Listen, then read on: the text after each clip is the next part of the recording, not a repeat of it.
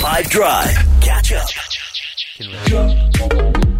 So, getting into the Laureus Sports Awards that happened last night, it was quite a historic night. These awards have been going on since the year 2000, and yeah, Roger Federer, he has the most awards out of any athlete in the world. He has 5, and Rafa Nadal, he was nominated this time around, but he didn't win.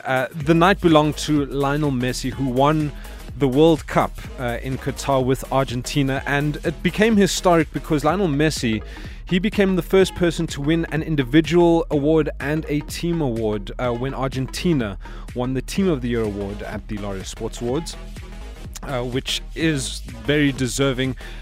Lionel Messi also beating out Kylian Mbappe for the individual award, which is interesting. France was also nominated, as well as the Red Bull F1 team, and yes.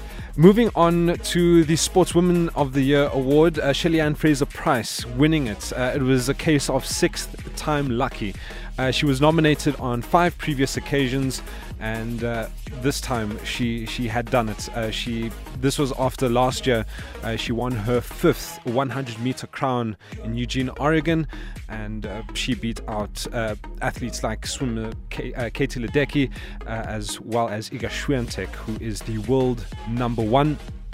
And then, because of his meteoric rise to the top in the world of tennis, Carlos Alcaraz, he picked up the Breakthrough of the Year award, which is well deserved. And then, of course, the Comeback of the Year, that went to Christian Eriksen, who in 2021 suffered cardiac arrest while playing for Denmark in the European Championships.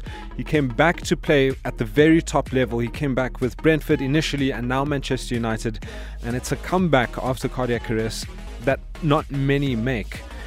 Those were just some of the winners on the night at the Laureus Sports Awards. That's what I have for you today. If this were a real bit of extra time, this is when the ref will blow the whistle, because it's finished. Catch up from some of the best moments from the 5 Drive team by going to 5FM's catch-up page on the 5FM app or 5FM.co.za.